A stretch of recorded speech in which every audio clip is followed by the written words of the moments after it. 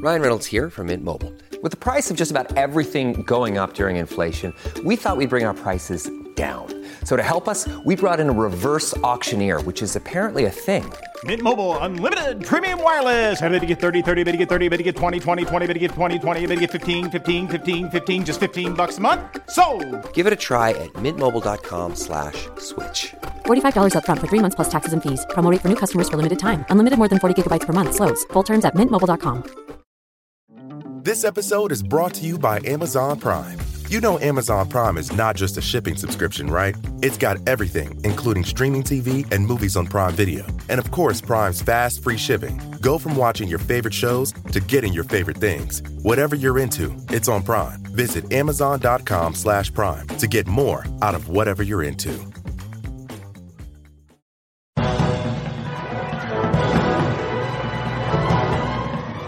Hello and welcome. I am Giles Alderson and this is episode 168 of the Filmmakers Podcast. This is a podcast where we talk filmmaking from indie film to studio films and everything in between. How to get them made, how to make them, and how to try not to F it up. In a very, very humble opinion. Today, I'm delighted to welcome back a returning hero of this podcast. He was originally on episode number 28. And he came on to talk about his feature film HEX that he made for 10 grand. Yep, just 10 grand, and it's released all over the world called HEX.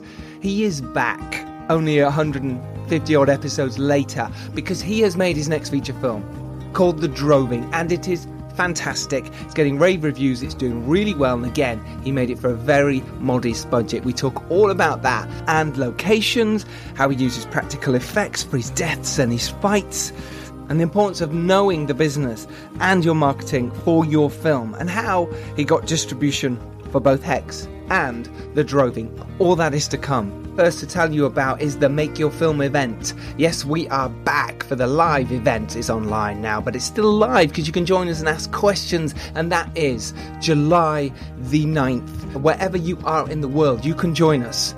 First guest that has been announced is Dara Resnick, who is the showrunner and screenwriter and producer of such TV shows as Daredevil and Castle and Pushing Up Daisies. Amazing. Come join us. Link to the Make Your Film event July the 9th is in the show notes. Right, I want to introduce to you my co-host today. He is the fantastic DP, not only of my films The Dare, World of Darkness and many, many others. He is also a fantastic DP of so many other films, including... Go on, drag him up. Get real deep in there. Go on, right. Let's go. Oh, no one cares really. Match of the Day, 98. EastEnders 99. That's true. That's a true one. Match of the Day is a true one. Should we keep going back? Should we find some more? Yeah, let's do it. What else did you do? TV back in the day. Hillingdon School play. You did 2002. 2002, back when you were going up in the world. It was just a time when it was peaking for you. And then didn't you do a corporate for dog brushes? Yeah, it was all downhill after that. Good.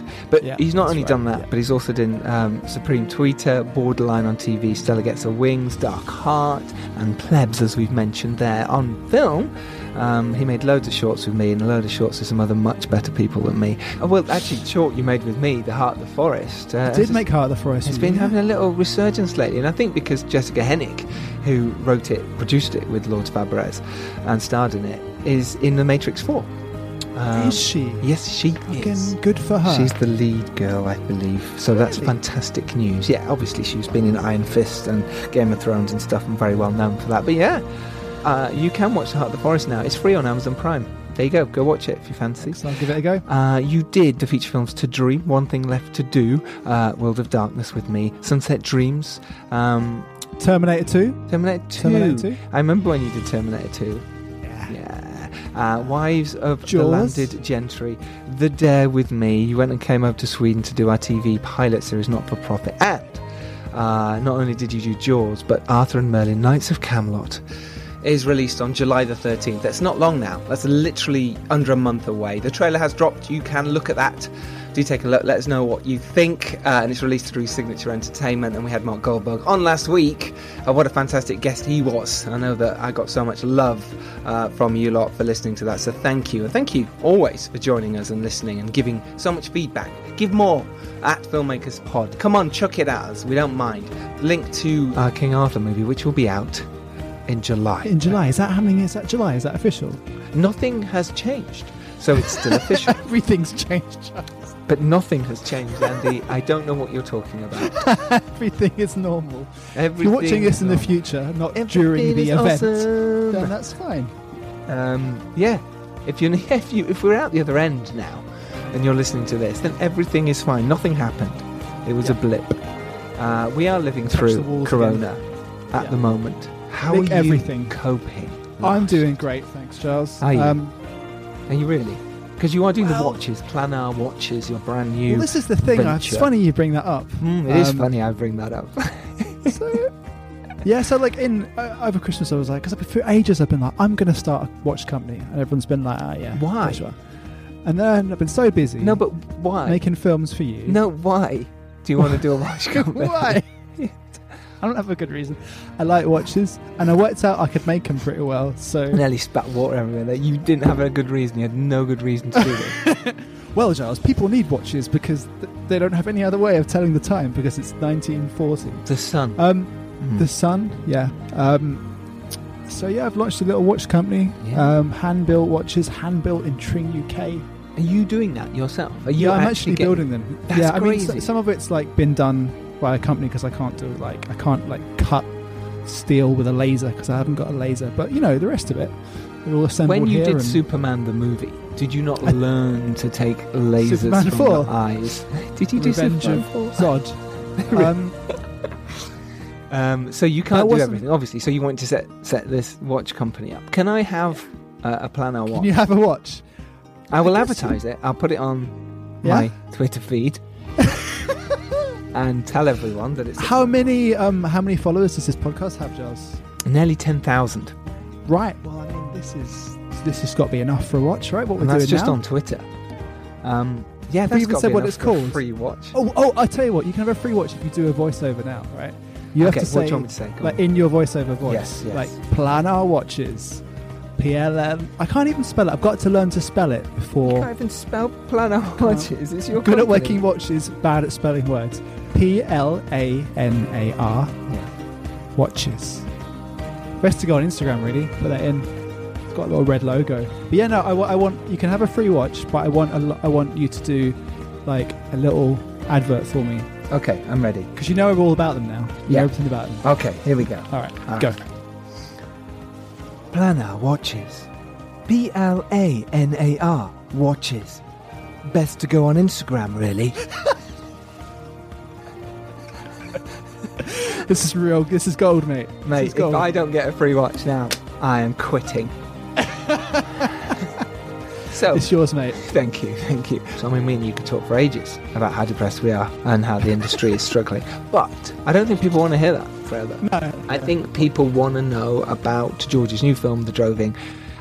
So shall we get to that episode? Shall we do it? Let's do it. All right. Let's go. This is this week's Filmmakers Podcast with George Popov. Enjoy! Planar watches. I'm in my studio, mate. I've got my desk out. Got SM58 up shield. I like it, but how come it sounds so good in my ear? Is that because it's my sexy voice? Oh yeah, it sounds late night radio. I love it. It does, doesn't it? Yeah, George. Hi, George. Thanks for calling. Hey, buddy. How's it going? Long time no see. It's really, really good. Welcome to Late Night Callers, Filmmakers Apocalypse Edition. You're gonna spend midnight with me. Are you lonely tonight? Yeah. All are, aren't we? Yeah, everybody is these days. That's it. We're all really lonely. George, thank you so much for joining us on this episode of the Filmmakers Podcast. Thank you. You're welcome. Absolutely. And do you know what's really nice is you're a returning hero because you came on the podcast on episode, I believe it's 26, and we're now on 160 something. And how cool is that? And you're now back because you made another film. That's amazing. You remember the number, which is very, very dear to me. That's amazing. Yeah, I might be wrong there. Where it's I don't know. 26 sounds good enough, but it's 28 actually. There you go. 28. Right, I was wrong. So it's 28, and Andrew Roger, who is here as well, which is nice. Hello. I'm here as well. So this is great fun. I love the fact that we were talking about Hex a year and a half ago. You know, and the fact that you got that out there in the world, and you made that for £1,000 less. That was the case. Yeah, amazing, an amazing achievement. So before we talk about your next film, which is delightful, The Droving, which is a delightful little film, wonderfully well made. Before we get there, I wanted to talk a little bit about Hex and the journey for you releasing that movie and what happened for you to build up to The Droving, because I think that's fascinating for our audience to know that, you went off and made that, but we want to know what the success was. How did it get received? How did you put it out there into the world? Since we talked, it was fairly straightforward, which is very surprising. Of course, distribution was quite a journey, as it always is. But, because at the time we just have come out on Amazon Prime.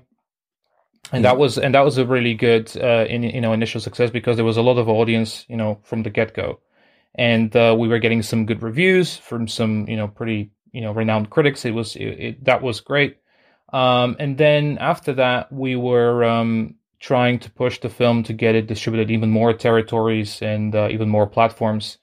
So how did you go about doing that? Because I suppose a lot of our filmmakers out there go, well, I can get it on Amazon myself here. How do you go further and get it out there in the world? Well, the thing is, I mean, one of the things to know for everybody who's trying to get their film on their own to Amazon Video Direct is that I don't want to sound like a little bit dour on it, but I think like that train's kind of gone and left the station. You can still do it, and I still think it's a pretty great way to get your film out there, but I think that's about it when you do it on your own. And for us at that stage, just to be able to get it like right away out for everybody to watch, that was the right decision. But when we wanted to make like the next step, then we started to shop around for different sort of distribution companies that will deal with indie films and mainly won't put them on platforms, because I think Amazon's focus gradually will start getting less towards being able to put any film out there on it, and it will become a bit more curated. And already has been, and that's something that you will only know if you have that kind of distribution backup of people who have specific contracts with them and deals, and they will be able to see it from a more of an eagle eye view, if you know what I mean. Yeah, totally. So what did you manage to do? How did you go about getting it out there further into the world? Well, I mean, the interesting thing was when that happens, and if you get like a film out where you get some decent reviews, you get some reviews from like we did from Kim Newman, someone who writes for Empire, and so on and so forth, and you get start getting a little bit of rep in your social media expanse, you might get contacted by a few distribution companies or sales agents. Yes. And that will be very exciting for everyone. But you probably shouldn't be, because they have assistants sending out emails to anyone who's got a film that gets released or goes on Amazon and says, hey, is it distributed in this territory? Absolutely. And you go, oh my God, how exciting. Exactly. And it's like for the first time when you're being asked to dance at the prom, probably the first few guys are perverts, if you're a girl, like it's the same thing. I wasn't first to ask. Andy, were you first to ask, or were you the girl in this situation? Definitely the last. Definitely. No, you're there. Did you have long hair and a beard then, though? I always had long hair and a beard, you know that. When you were born. I love that. When I was born, I wasn't going to many dances, though.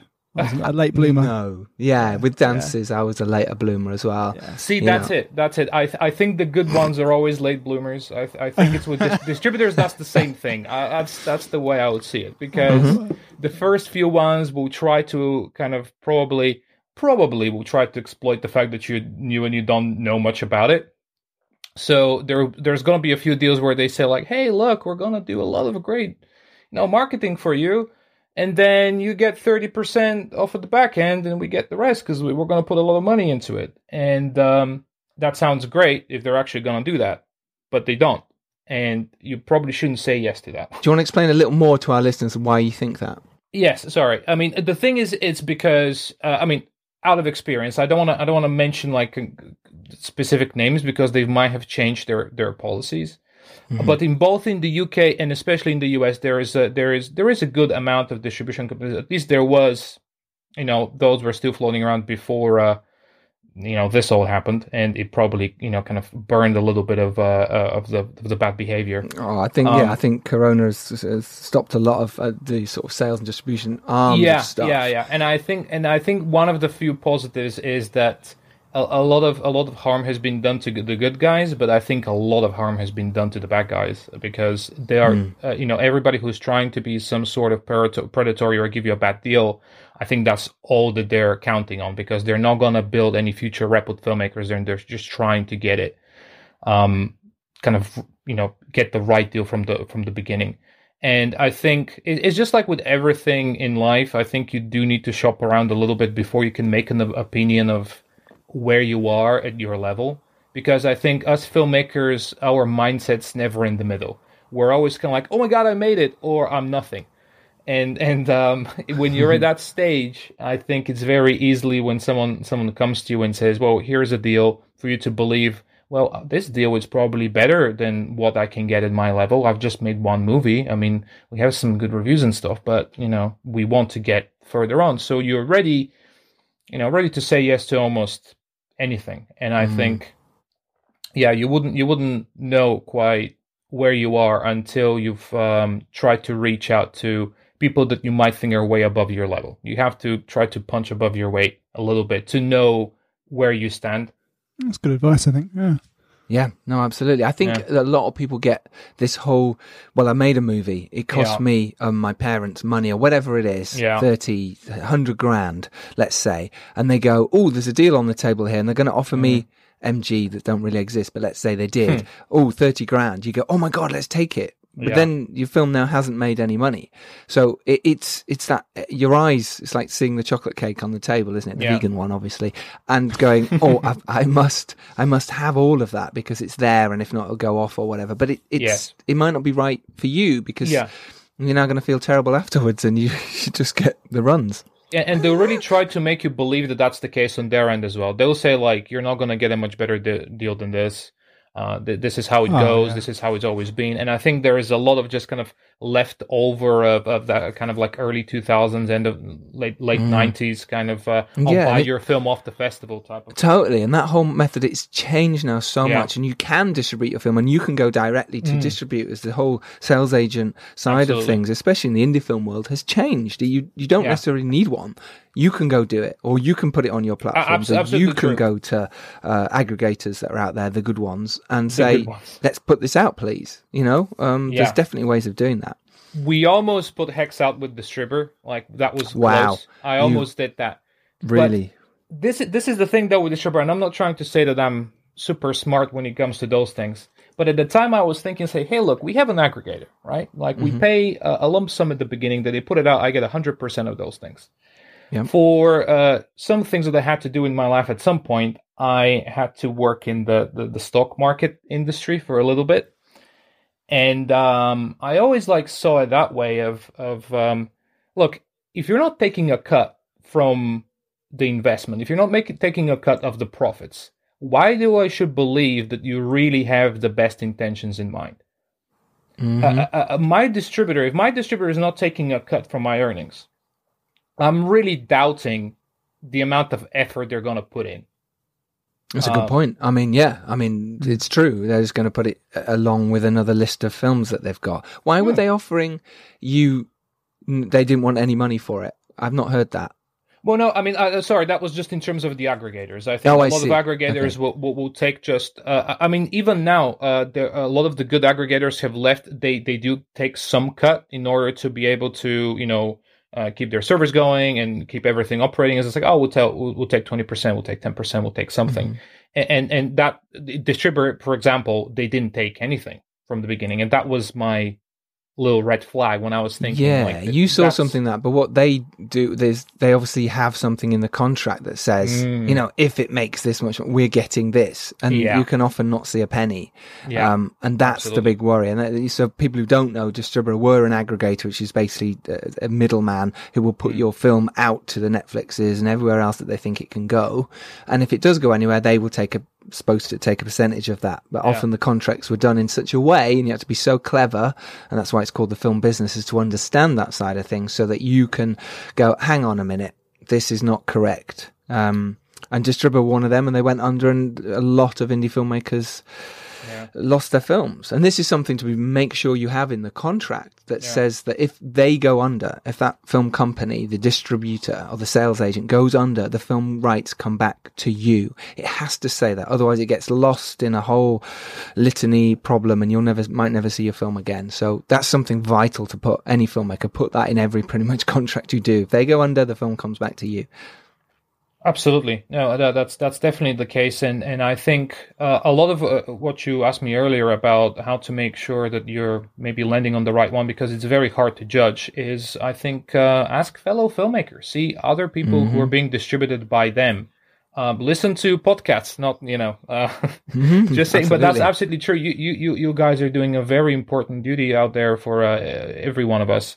That, there is a lot of back and forth. There's a lot of conversation about distributors, who's using who, and then just do a little bit of research, see who else is there, what's their experience has been, is there communication? Communication is very important. Like any distributor that, it doesn't care how quickly you're going to answer, there is a problem there.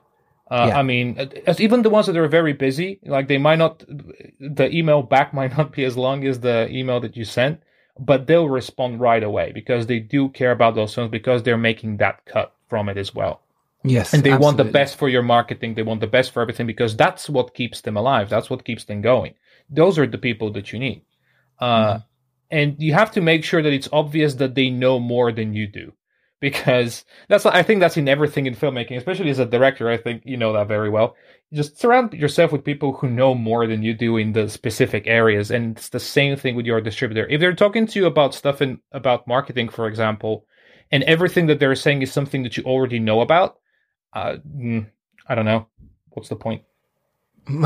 I mean, it's an interesting angle, and I totally agree you should always try and surround yourself with people who are better or more talented than you. Absolutely. It's only going to make you look better. I think, though, filmmakers do fall down when they don't understand the film business side of it. And it's taken me years to do it, and luckily doing this podcast, where I managed to speak to so many people and talk to people and doing the Make Your Film events, where we are getting people on who do talk about exactly how to distribute it correctly and where are these pitfalls and what to look out for. And if you don't know that, this is where it can be a major problem, especially in distribution. I think, hey, if you've got a brilliant DP like Andy or you have with Harry, you kind of, exactly, you kind of go, well, yes, they're you're Harry Young, who's your cinematographer for the Droving and for HEX. And I think you go, yes, I want them to be as top of their game. So they can go, this lens would be better, Giles.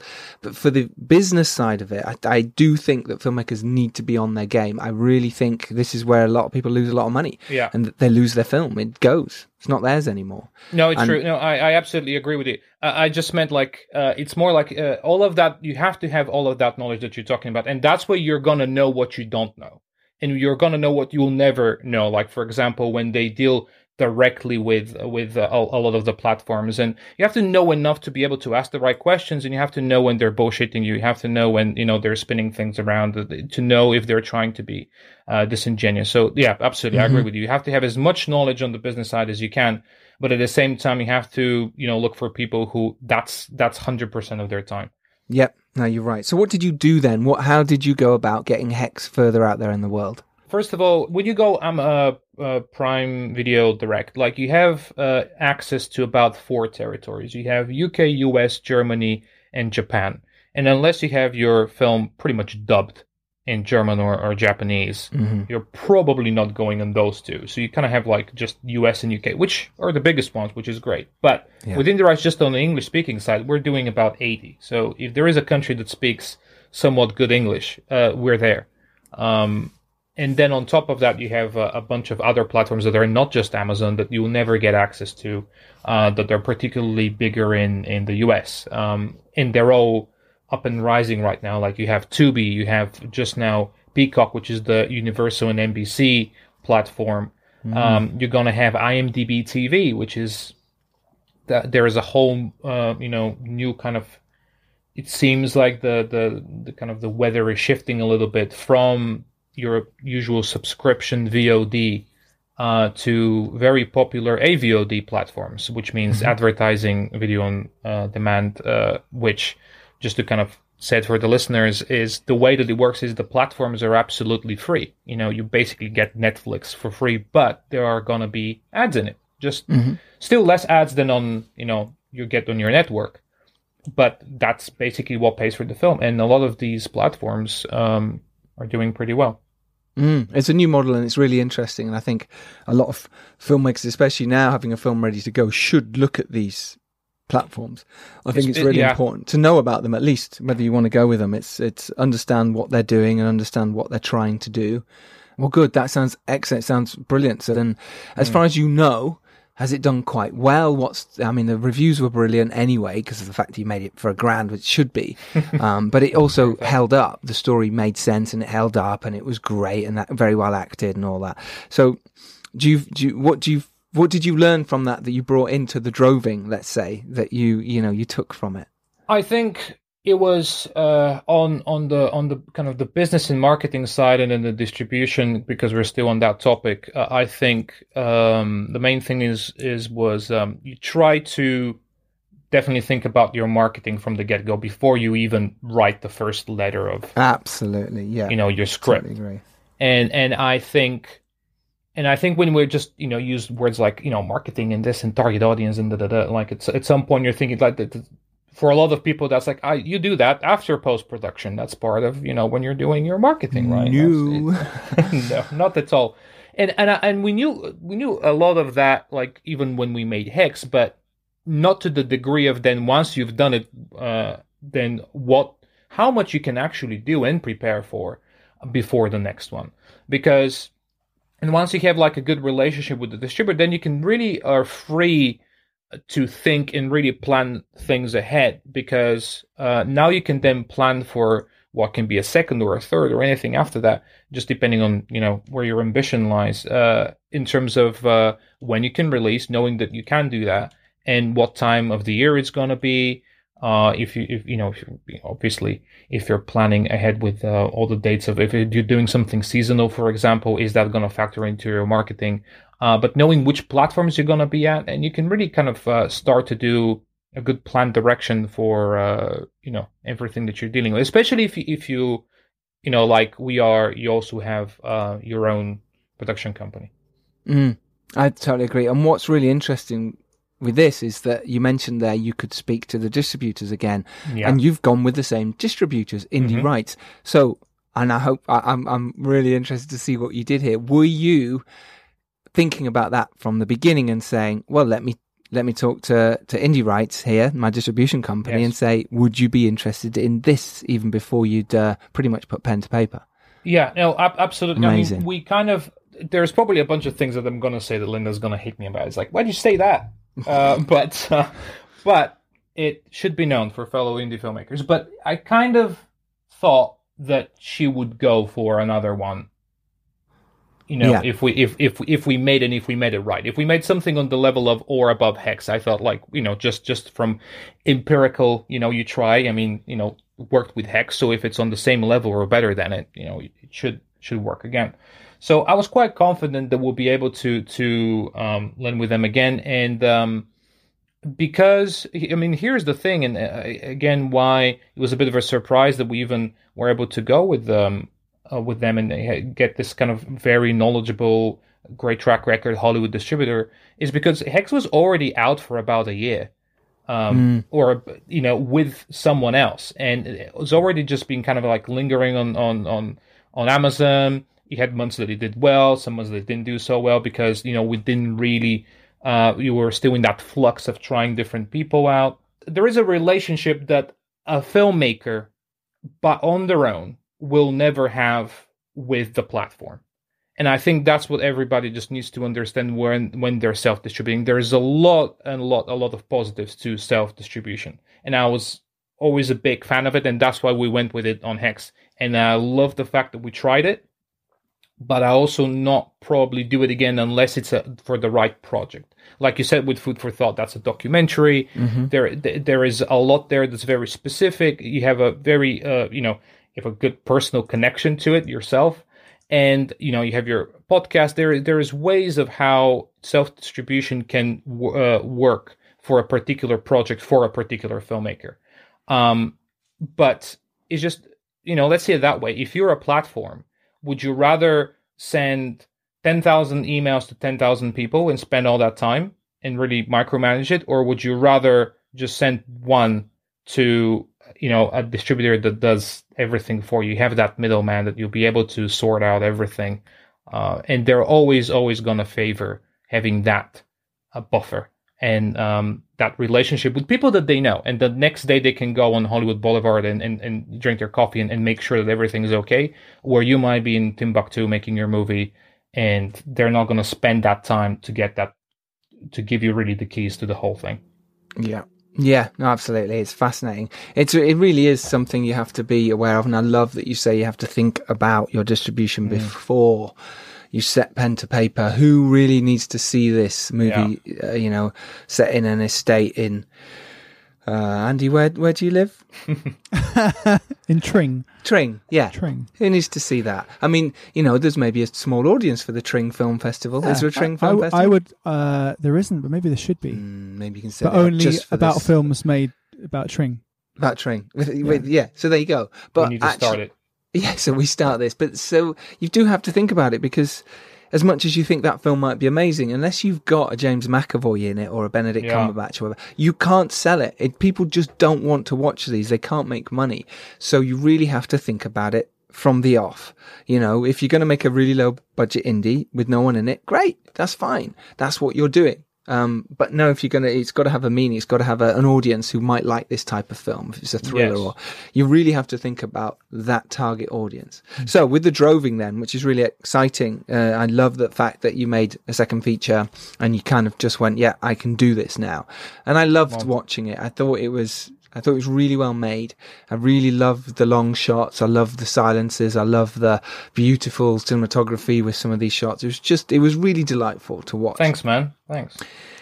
Yeah. Tell us about the story then. Tell us how you came up with it and why you wanted to do this story, because you wrote it with Jonathan Russell, who serves as your producer on this as well. Tell us the story of the Droving. Well, the Droving is the story of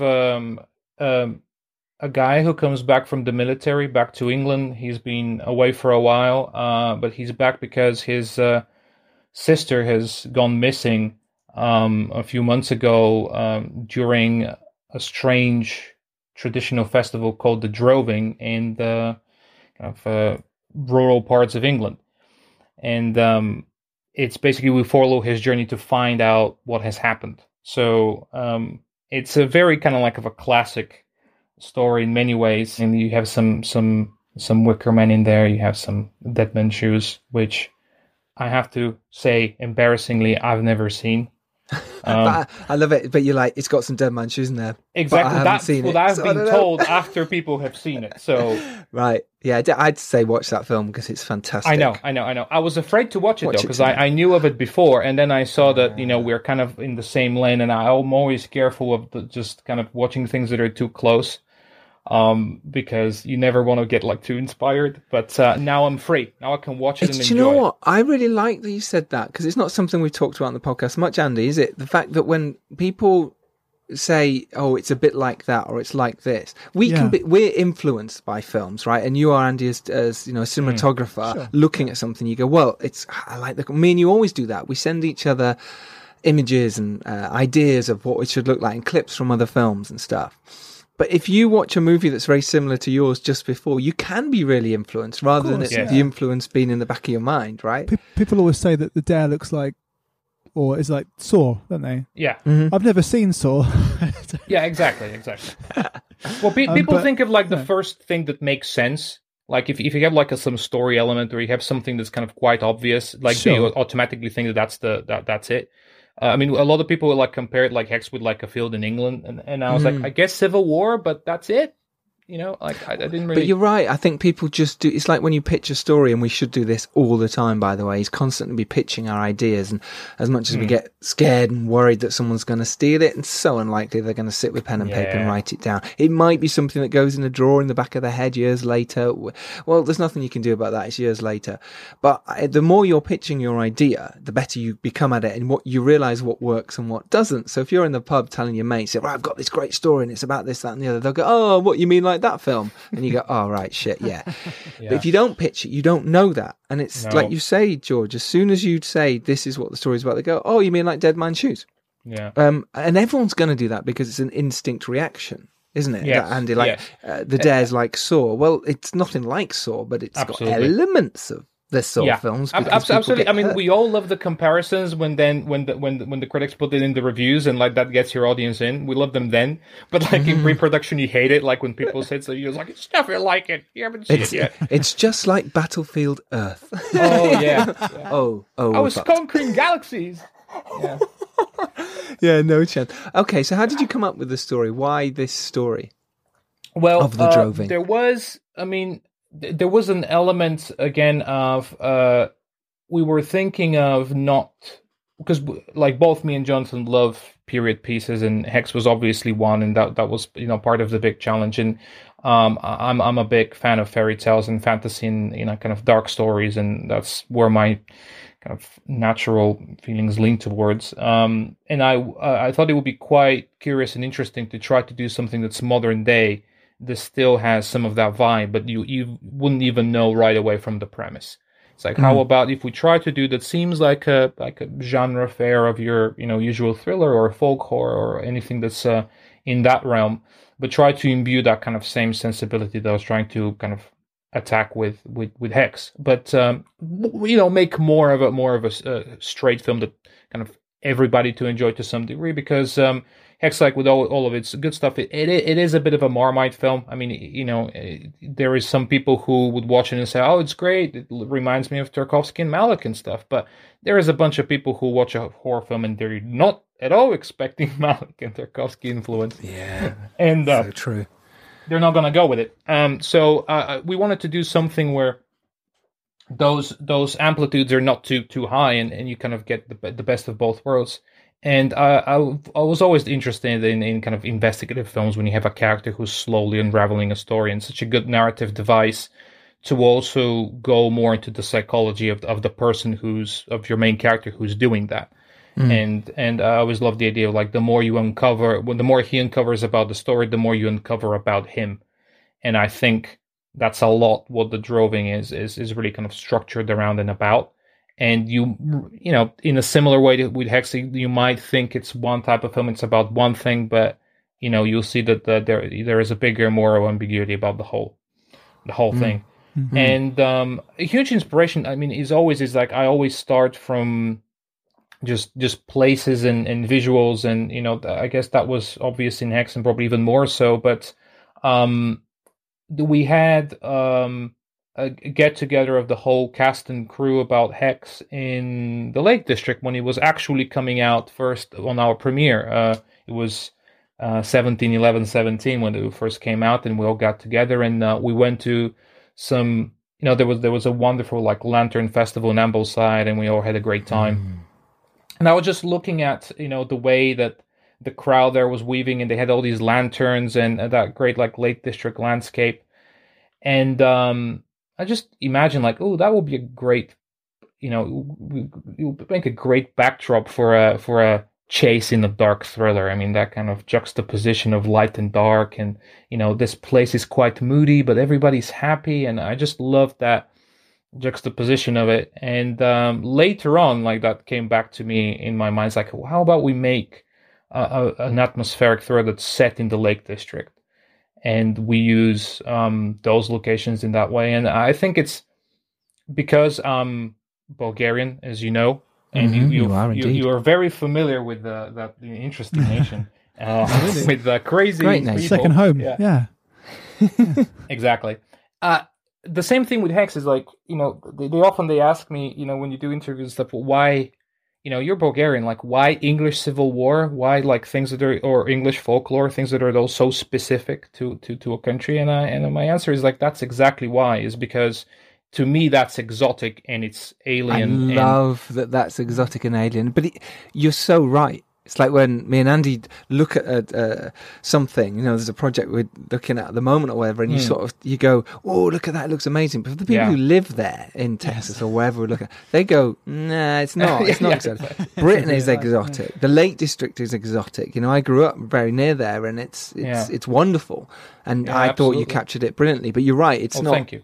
The fact you're saying exotic, to me, even Bulgarian, Andy, to some extent, looks exotic because of the light and the imagery there, right? I know that's the thing, and that's why I think I'll always be interested of your version in the film that's a lot about Bulgaria than mine, because like I want to see it through our eyes, for example. Like I want to see like what Giles Alderson from the UK sees Bulgaria as like, because that's so many different views. Yes, Location Scout's probably one of my favorite things to do, or absolutely. part of filmmaking. And you found some amazing locations. I was like, wow, we found that little house or little hut or whatever it is, slate building, if you like, in the middle of the Lake District. The imagery you use, the areas you use, the caves, all that sort of stuff was just really intriguing, and you must have spent quite a lot of time walking around and finding them. It is, it's great. Quite dangerous as well, a lot of it. Quite steep and slippery. When me and Andy were in Wales shooting King Arthur, there was a little bit of that, wasn't there, Andy? There's a lot of that, not falling off cliffs and rolling down hills and stuff like that. Are these caves really safe at the bottom here? Is there an actual ghost in this one? George, you mentioned Tarkovsky. I can see that in a lot of the big wide shots you used of the landscapes, and it's very beautiful. Was that a deliberate kind of going into production? Was that something you talked about with your DP, or was that something that just kind of evolved? I don't think for the Droving we've deliberately been looking at it in detail, but it's just me and Harry love films like Stalker and Solaris and all of those things, and it's just part of our nature. For us, it's hard not to talk about it. So if anything, like sometimes I'm trying to nullify it, be like, okay, enough of that. Like, I don't want to be like Inarritu, and then there's like 5 shots in The Revenant which are exactly from Stalker. I'm like, I love you, man, I love you, but could have been more subtle there. But it's always part of this. I think like there's a lot of different preparation I've done for Hex and the Droving. They have nothing to do with each other, but I think for every film there's always a bunch of I play Skyrim, watch Tarkovsky movies, and then listen to early Genesis, and I think that goes into all of them eventually. Early Genesis, I love it. Ryan Reynolds here from Mint Mobile. With the price of just about everything going up during inflation, we thought we'd bring our prices down. So to help us, we brought in a reverse auctioneer, which is apparently a thing. Mint Mobile Unlimited Premium Wireless. How to get 30, 30, how to get 30, how to get 20, 20, 20, how to get 20, 20, how to get 15, 15, 15, 15, just $15 a month? Sold! Give it a try at mintmobile.com/switch. $45 up front for 3 months plus taxes and fees. Promo rate for new customers for limited time. Unlimited more than 40 gigabytes per month. Slows full terms at mintmobile.com. This episode is brought to you by Amazon Prime. You know Amazon Prime is not just a shipping subscription, right? It's got everything, including streaming TV and movies on Prime Video. And of course, Prime's fast, free shipping. Go from watching your favorite shows to getting your favorite things. Whatever you're into, it's on Prime. Visit Amazon.com/Prime to get more out of whatever you're into. This episode is brought to you by Etsy. Sound the gifting panic alarm. You need to get an amazing gift. Wait, no, the perfect gift. Relax. Now you can use gift mode on Etsy. Gift mode on Etsy takes the stress out of gifting, so you can find the perfect item for anyone and any occasion. It's easy. Just tap or click gift mode on your Etsy app or Etsy.com. Then answer a few short questions about who you're shopping for and what they like. And gift mode instantly gives you curated gift ideas based on hundreds of personas. Now it's simple to find gifts made by independent sellers for all the people in your life. So whether you need a housewarming gift for the new homeowner or a birthday present for the pickleballer, Gift Mode has you covered. Need to find the perfect gift? Don't panic. Try Gift Mode on Etsy now. How did you set out to go, well, look, you made your first movie for $1,000, and I imagine, fingers crossed, that some came back to the filmmakers on that because, it did well, right? I would say so, especially for its budget. I think it wasn't enough to build your whole kind of, the whole filmmaking career and the production company around it, but I don't think your first film's supposed to do that unless you did Blair Witch Project or... No, exactly. Yeah, it's all Saw. Yeah, exactly. No, I hear that. For you then to raise the actual money then to make the Droving, how did you go, right, okay, well, I don't want to make a film for $1,000 again, right? So, absolutely. Because again, you still had a really small crew, really small. So you did it very similarly to how you made Hex, really small crew. How did you go about going, how am I going to raise the money for this? How am I going to set up shop? Where we're shooting in all these places in the Lake District? Tell us your process of actually making the movie. Sure, yeah. I mean, the thing is, it's like, I really want to say something that's going to be very useful for all the listeners by saying like, hey, I went to specifically that person. That's what we did. It's like, the truth is, we just kind of used all the money that we had, which is from other stuff and from Hex. So we kind of just immediately brought back everything in. We didn't use any of it. So other than just to make the next film, but we're just like, okay, if we invest this now into another film that shows that we are now on a different level, and then if we keep doing that every single time, we are hoping to see that as progress. So I mean, the Droving is, I wouldn't like, again, by standards of independent filmmaking, is still cheap, very. But it is more than Hex. But I think it was all about how we use the money. As you said, the crew is still small. It was, all of them was pretty much everybody from Hex came back. That's incredible. That I love that you kept your little team together. I think that's really cool. Yeah, I like that. Definitely. Me and Andy work together a lot. You get to know your DP, Harry Young, even more. Yeah. You understand what you like. Yeah, absolutely. Do you want to say how much the budget was, or are you not prepared to because it's not sold in every territory yet? Yes, yeah. I mean, I've been told from a few. Look, I'm just the director, man. Like, there are smarter people than me. So it's like, you can say this, you can say that. I will be able to disclose it at some point, but at this stage, I can say like it is a budget that it is more than just £1,000. But 1001. Yeah, well, it could be anything between 1001 and 20,000. You're probably hitting it right.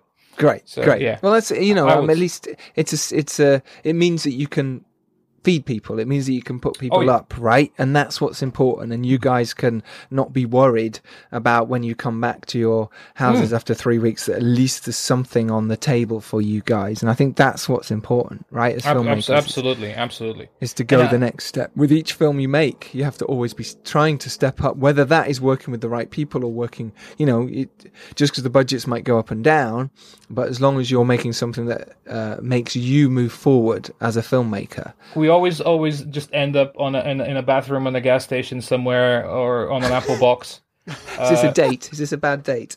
Yeah, exactly. Look, even when you're having like a lot of money, I think we'll come back to those moments at some point. So yeah, no, absolutely, you have to. So how did you, bringing it back around again, how did you find your locations? Obviously, you went around and sourced them. How did you get approval to shoot in these places that look fabulous? All the houses you got. Were you staying there? The thing is, I'll start with like what's the linchpin of it, and which I have to say is that a version of our festival exists that we shot at. So everything was built around that, because I mentioned the inspiration being that Lantern Festival in Ambleside. We used a little bit of that one again, but that was just for some additional shots. But the bulk of it was shot at a festival that's called the Winter Droving in Penrith in the Lake District. Got you. Basically, so people don't know, these festivals people are dressing up. They do have lanterns and fire sticks down the streets, and they are banging drums, and they're all dressed up in different outfits and masks and stuff, and dancing, just so people can picture that down a really small, wonderful village in the Lake District. Picture that. Absolutely. And so everything started from there in terms of because the festival is late October, just before Halloween. Everybody gets there together at the night, so that started putting a lot of kind of our plans together of, okay, we know that we want to shoot around that time, and we know that we want to incorporate it. We're just going to do kind of like our askew version of that festival, and then use, that vibe and everything that's happening here, because the people love it. And I think it's becoming bigger and bigger every year. And it seems like with our film now, we're bringing even more people to it, which, that makes me very proud that more and more people will know about it. So, and I think it's definitely worth it. And it's not as horribly creepy as it seems in the film.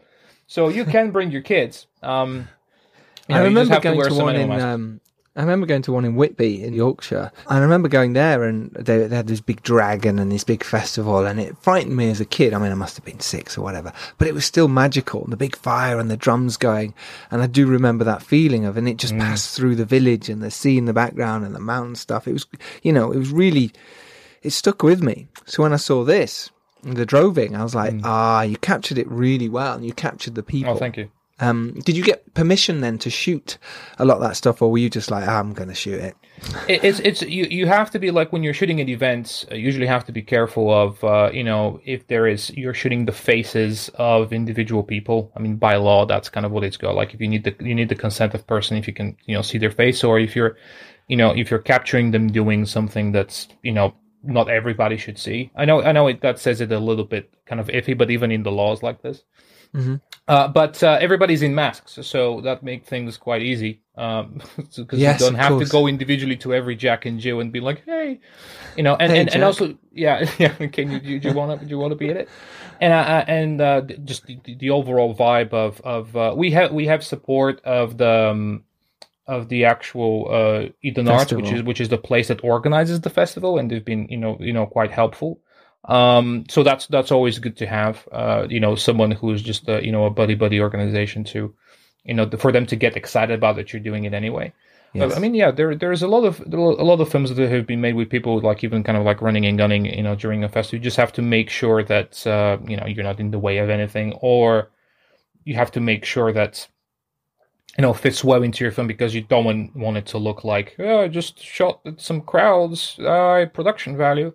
There has to be a point of the film where you're building up to, and it still has to seem like that's something that I like, that like a lot of the reviews, they're saying like, oh, I don't know if this is a real event or they actually made it into the film, which is good, because it is a real event, which is very exciting, but at the same time, people can't tell because we've shot it in a way and mainly edited in a way where it can seem that it's purely from the world of the film, and you're not just like seeing people, with ice cream in the background. No, totally. So because of that, then you had to shoot around a festival. Did you plan your shoot to coincide with that? To go, well, the festival's on the second Friday, so if we shoot all this before and then this after, is that what happened? Yeah, definitely. It was the planning was a lot more, based around that than something like with HEX. We had like more freedom there, and it was definitely a longer shoot. I mean, HEX, for it being so cheap and such a small cast and everything, we can just shoot 14 days plus a couple of days of additional shooting. Where this was, I would say 23, 24 days altogether. Which is, I would say, is not bad for an indie film. Because I know some people who are trying to shoot films like in 10 days, in like 11, 12. And that can get hairy. Sure. I know. Yeah, absolutely. Yep, it can. But it's doable. But interestingly, because I suppose what you've learned from HEX, bringing onto the Droving, you're like, well, I can take more time, or I can get the shots right, because don't forget, you are in the middle of nowhere. So true, it's going to rain a lot. You've got to think about time to get from that location to this one. And, it definitely, there's a lot of driving around. And it's not easy to do a movie like this at all. It's not easy to make it look like you have a lot of locations, and you're trying to kind of chisel away the indie vibe, like yeah. So you obviously work with some of the same cast again, which is just fantastic. You have Daniel Oldroyd, who was brilliant in HEX. He's now your lead here, Martin, in this, and he's again wonderful in the movie. You also had Susie Francis Garton again in both movies. I really like that you did that. Was that something you set out from the beginning to go, well, I want to work with these actors again? I mean, it's kind of like a similar thing with with stories or locations or anything. If you feel like you have actors that you've done the film with, and a lot of times I think there's filmmakers who are afraid of using the same cast again just so they don't get, pigeonholed into a certain vibe. And also you say Showreel doesn't look like it's just got the same people. Absolutely. Yeah, that's definitely the case. Thanks, Justin. Yeah, I know. All right, cheers, Andy. But if you see that there is so much in that actor that you can do a lot of different things with, I don't think you should be scared of that because you've already built a relationship with them. I agree. But how does it work with your films? And I felt with people like Dan and Susie, I was just scraping kind of the surface. Scraping the barrel, I thought you were going to say. I was scraping the barrel, I was struggling. I'm scraping the bottom of the barrel. They will appreciate that joke with casting them.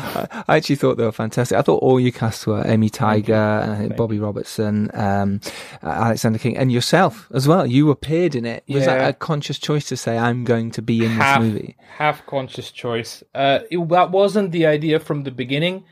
It was just a little role that I just didn't want an actor. Because I wanted the focus to be on the act. Yeah, exactly. There you go.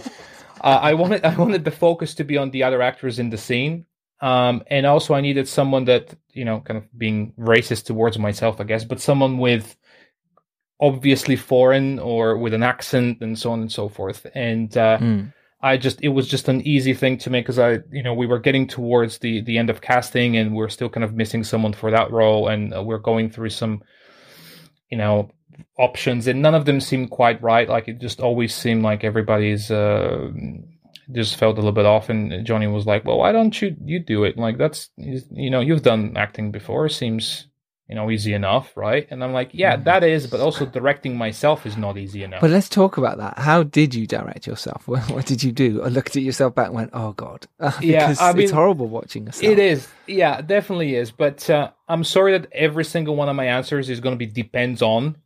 But that's so much the case, and that just points out that you have to think about every decision, I guess, which is very exhausting.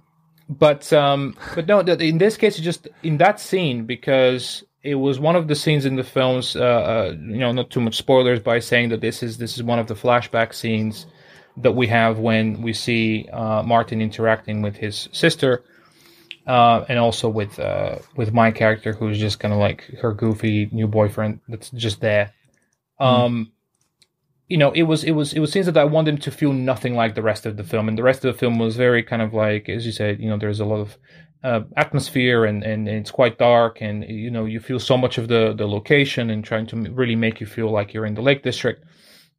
I wanted like his memories of her and everything that's connected to it to feel like that was his escape, and that was his kind of a lot of the humanity trying to push through, and to feel nothing like it and be quite kind of Christmassy and vibrant and different. So I felt as well that the rest of the film, there wasn't too much improvisation in terms of lines that we did. I mean, I always encourage the actors to make the lines comfortable for themselves if they feel like they do. But everybody was quite satisfied with the script and the characters enough that we were just pretty much just banging out the pages. But for that scene, I specifically didn't want us to write much and to make it feel like different from the rest of the film and to make it feel more loose. So in that case, it wasn't a bad thing that I was able to literally direct their dialogue by being part of it. So we just sat down at a table, we organized the Christmas in the house. In November, we put up, all the decorations. We had Amy, we had Dan, we had the whole crew, and just from the morning, we just sat down at the table and we started chatting and improvising things. I had a few topics that we can raise that we kind of like make a conversation out of that were part of like what we wanted to get at the end of the conversation, which was scripted, but it was very loose and. I would have been trying to do something like that from behind the camera anyway and just kind of help them with that dialogue and direct them. And it wasn't too bad that I was actually part of that scene, which made it easier for me as well, because I wasn't looking at myself as like, oh, am I hitting my mark? Am I hitting my line? Just really trying to completely Mel Gibson myself. Mm-hmm. But I was just be able to be more loose and, have the us just capture it and then edit it, which... Of course, my editor was very, very happy about that. That's how I approached the scene. So, Harry, your DP, was he involved in? He was watching as well? Did you rely on him to let you know how you're getting on, or is that something you? Yeah. Yeah, no, definitely. I think I always, at this point, that I know the crew and everybody enough that like I can, trust their opinion. They're not gonna, go on a tangent about something that's not relevant. But on top of that, just Harry's guidance in terms of, how we would plan a shot and we'll frame it, then I'll come back and I'll look at it together, and he'll record it for a little bit, and then I'll check again and make sure that it's, just being able to flip the monitor around and to see myself. But those were shots that we felt like quite comfortable with from the beginning. Yeah. So from a visual standpoint, it just wasn't the most kind of tricky stuff in the whole film. And yeah, he has a great gut about it. So I was definitely, and I can trust him if he says. Sometimes I'll ask, "Oh, was that all right? Like, should I lean in and should I do that?" So it definitely helps when you have like a DP that also understands storytelling. And I'm just gonna kind of pause for a bit because I think that's really important. I feel like a lot of directors I've been talking to just see a lot of the crew, and especially the DPs, are just like, well, you just make sure you're using the right lens, and even I want to make sure I know that, and this is my framing, this is everything, and I'm involved in all of this. But when you have someone pretty much on every level that also understand the story that you're trying to tell, that makes you don't have to just explain every single decision. Yeah. Or if you don't even want to explain, they're not going to question it, without you even trying, because they're on the same boat from the get-go. And I approached the same thing with even down to the coloring and the score. I mean, I wanted, and I said that to my composer, I want you to color the film. And I said to the colorist, I want you to score the film. And I know that sounds terribly pretentious, but I did mean it, and they did understand what I mean, of them trying to paint the same world also outside of just their means. And I think that's why we're getting some really great results there as well. Absolutely. Yeah, lovely. I love that. Really nice and fascinating as well. How was it working with the team again? Was it easy in that sense? Was it not a problem? Because did you, Giles? Because you know as though at this point, do you feel like the second one's harder than the first one? It was wetter, definitely. I don't know. I feel really torn between that, because The Dare was ridiculously hard, but that's because I put a lot of pressure on myself, studio movie and all that. But Knights of Camelot was also a lot of stress, but I suppose I enjoyed myself a little more, and I vowed myself after the first one, The Dare, that I would enjoy myself on the next movie when I was directing. And I see what you mean. Yeah, so I definitely brought that to it. Just a little bit more of, well, this is what it is. Don't kill yourself over this. Yeah.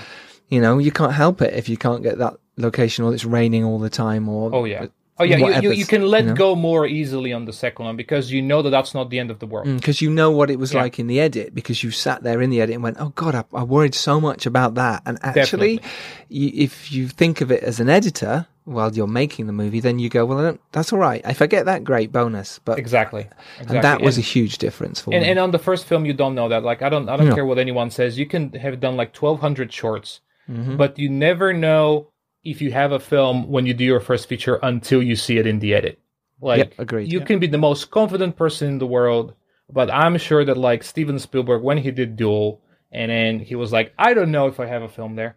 Definitely with Jaws, he had no idea. Absolutely, had no idea. And even when they had no idea if it was going to be a good movie or not. No idea. Yeah. But it's fascinating. We do learn every time we make something, which is why I say directors, DPs, actors should always be grab a camera, put themselves on camera, do something, because the more you do, the more likely you're going to learn. You just definitely, do. And that's why I'm jealous of DP and Andy are working, because you can jump from job to job, whereas a director, it's much harder to do that. It is very hard. It's very, and that's, I think that's kind of ties in back into what I was trying to say. It's like so much harder for you to assess yourself. I think as a director, because it's such a fugazi job, right? Like it's hard to pinpoint. Like if you're a DP, you can literally, while you're shooting a scene, you can do a shot and you can look back at it. It's like, oh, that wasn't good enough. Like I can do that better on the next one. Never happened to Andy ever. Yeah, absolutely. You can actually self-correct within this. With as a director, you're seeing things so much from kind of like a satellite bird's eye that like by the time you really put together, have I really done as much as I can to kind of coincide with my original vision? by that point, already 2 years have passed. For you to learn all these lessons, because there's so many individual little lessons to learn, and it's so kind of like general. So it's definitely hard for us, for directors, to really be able to, like, in at a good pace to learn. But you have to, you have to be able. And to also see yourself. what you've gone through, and I have now with the Dare and some sense of Serial Killer's Guide to Life. We got the reviews through. Absolutely. That's when you realise you got a movie or not. You know, you can sit there with your friends and watch it when everyone goes, yeah, that was great. Or even the studio, whoever, they sort of go, cool, well, we're going to put it out. You think, oh, I've got a movie. It's not until you get the reviews. It's not until you get real people who don't know anything about your movie or you or care. Yeah. And they say what they think about it. And that's when it's either horrible or it's great.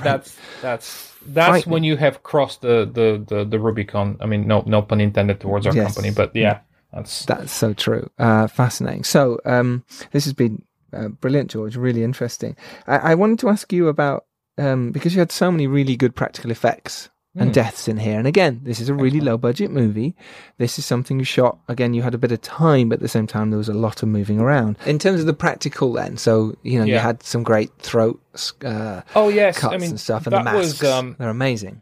Yeah, well, thank you. I mean, in terms of the sliced throat that you mentioned, that I mean, that was the practical effects actually quite simple, and I'm a big fan of simple practical effects, because when you pull them off right, they seem to just look the best, in my opinion.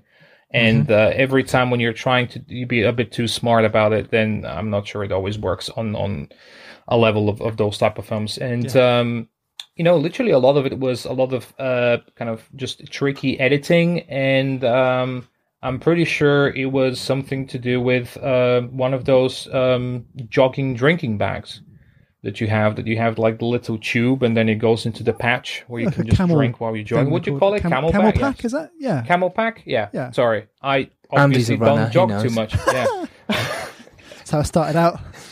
How I am today. Yeah. Good point. Yeah. Yeah, so it was that full of blood. Okay. And then, put it under the hands of the actor when they're grasping their throat. You put some pressure through it, and it looks like someone's jugular just got slashed. It's amazing what our minds do as well, especially if you see the flash of the knife and you see it near someone's throat. It might not even be a knife when they do you're pulling the hand across either, but your mind thinks there was a knife. Your mind thinks there was you saw an open wound and blood splurts out. But you can trick the audience so well because they've seen it in so many other movies, so they go, well, I know what's happening, and your mind can piece it together. So it's like you say, as long as it looks good and you're covering it with stuff, you believe it. Absolutely. I mean, like Archimedes said, like, what was it? Give me a point of contact and I'll lift the earth. And I would say, like, give me give me sound and editing and I'll make you believe that I killed you. Because this might be the first time Archimedes has been mentioned on this podcast. Well, that might be. Look, I'm the type of guy who on the commentary mentions Tarkovsky and Samurai Jack in the same sentence. So, look. It's legendary. So, people can watch The Droving now around the world. Is that correct? Yes. Yeah, that is correct. I mean, still at this point, quite early on, the best place to watch it will be Amazon, UK and US. Very soon we'll be opening up on many more platforms, including the ones I mentioned earlier. Yeah, you'll be able to find us in most places. Just make sure you're looking at the hex with the people in armor in it, and that's not the one. The other one. Yeah, I love and with it. The Droving is the only thing ever other than the actual festival. It's called The Droving, so that turned out pretty well. That turned out really well. Yeah, well done. So great. Where can people follow you yourself, George? So yes, you can follow me on Twitter at the George Popov. And most importantly, you can follow the more interesting one, which is the Rubicon Film Zone, which is at Rubicon Films UK. I am at 35mm DOP, or because obviously my watch brand has just launched. Yes, let's talk about your watch brand. Planar Watches. PLANA. Hang on, I can't even spell it. PLANAR Watches. Planar. Yeah, check that shit out. Planar Watches. Planar Watches. Watches for people who are currently not working on any films I need something to do. Watches that you don't need right now. Buy an expensive watch. Why? Why would you not? Why would you When not? you have no jobs coming in. Or spend your money on the Droving and the Dare instead. Yeah, I recommend that actually. I Yeah, rate do that. that. Do all three. Do all three. Do all three. but Do all in that three. order. Do all three. And please look at your watch when you're watching Hex, because you'll need to. Yeah. It's going, what time is it? I must go to... It's time for a great is that film. shot done? Yeah. That's what it is. That's what time it is. This has been an absolute pleasure. You can follow me at Giles Alderson or the podcast at FilmmakersPod, or go to thefilmmakerspodcast.com for a whole back catalogue of over 160 podcasts now, all about filmmaking. Why would you not? I'd like to say thank you so much to you, George, for coming on again as returning hero of making your second movie. Thank you so much for filling us in with all that information and knowledge. It's been a delight. Thank you. No, thank you, man. No, it's always an honor to be back. I mean, you have such a great roster of incredible guests, and it's great to we're chronicling each other of like how much we've done for like the last couple of years, and thank you for all the compliments of how we've moved ahead with our films and our company and us as filmmakers. But the same thing to you guys in your podcast. I mean, you were great when I was there before, but now like wow, you're exploding, and we will check each other again on the third one. So yeah, definitely see where we are, and see where we are. I'll try then. to be useful again. Yeah, please do. Remember, you can go out there and make your indie film, pretty much as George just said, but just know about your distribution beforehand and know who your audience is, and get out there and do it. And if you're lucky enough to rise up and do well, it is your duty to send the elevator back down. Until next Tuesday. Sorry, elevator down sound. I enjoyed it. It was good. It was a really good down sound. We will see you then. Take care, everyone. Bye-bye. Bye. Bye.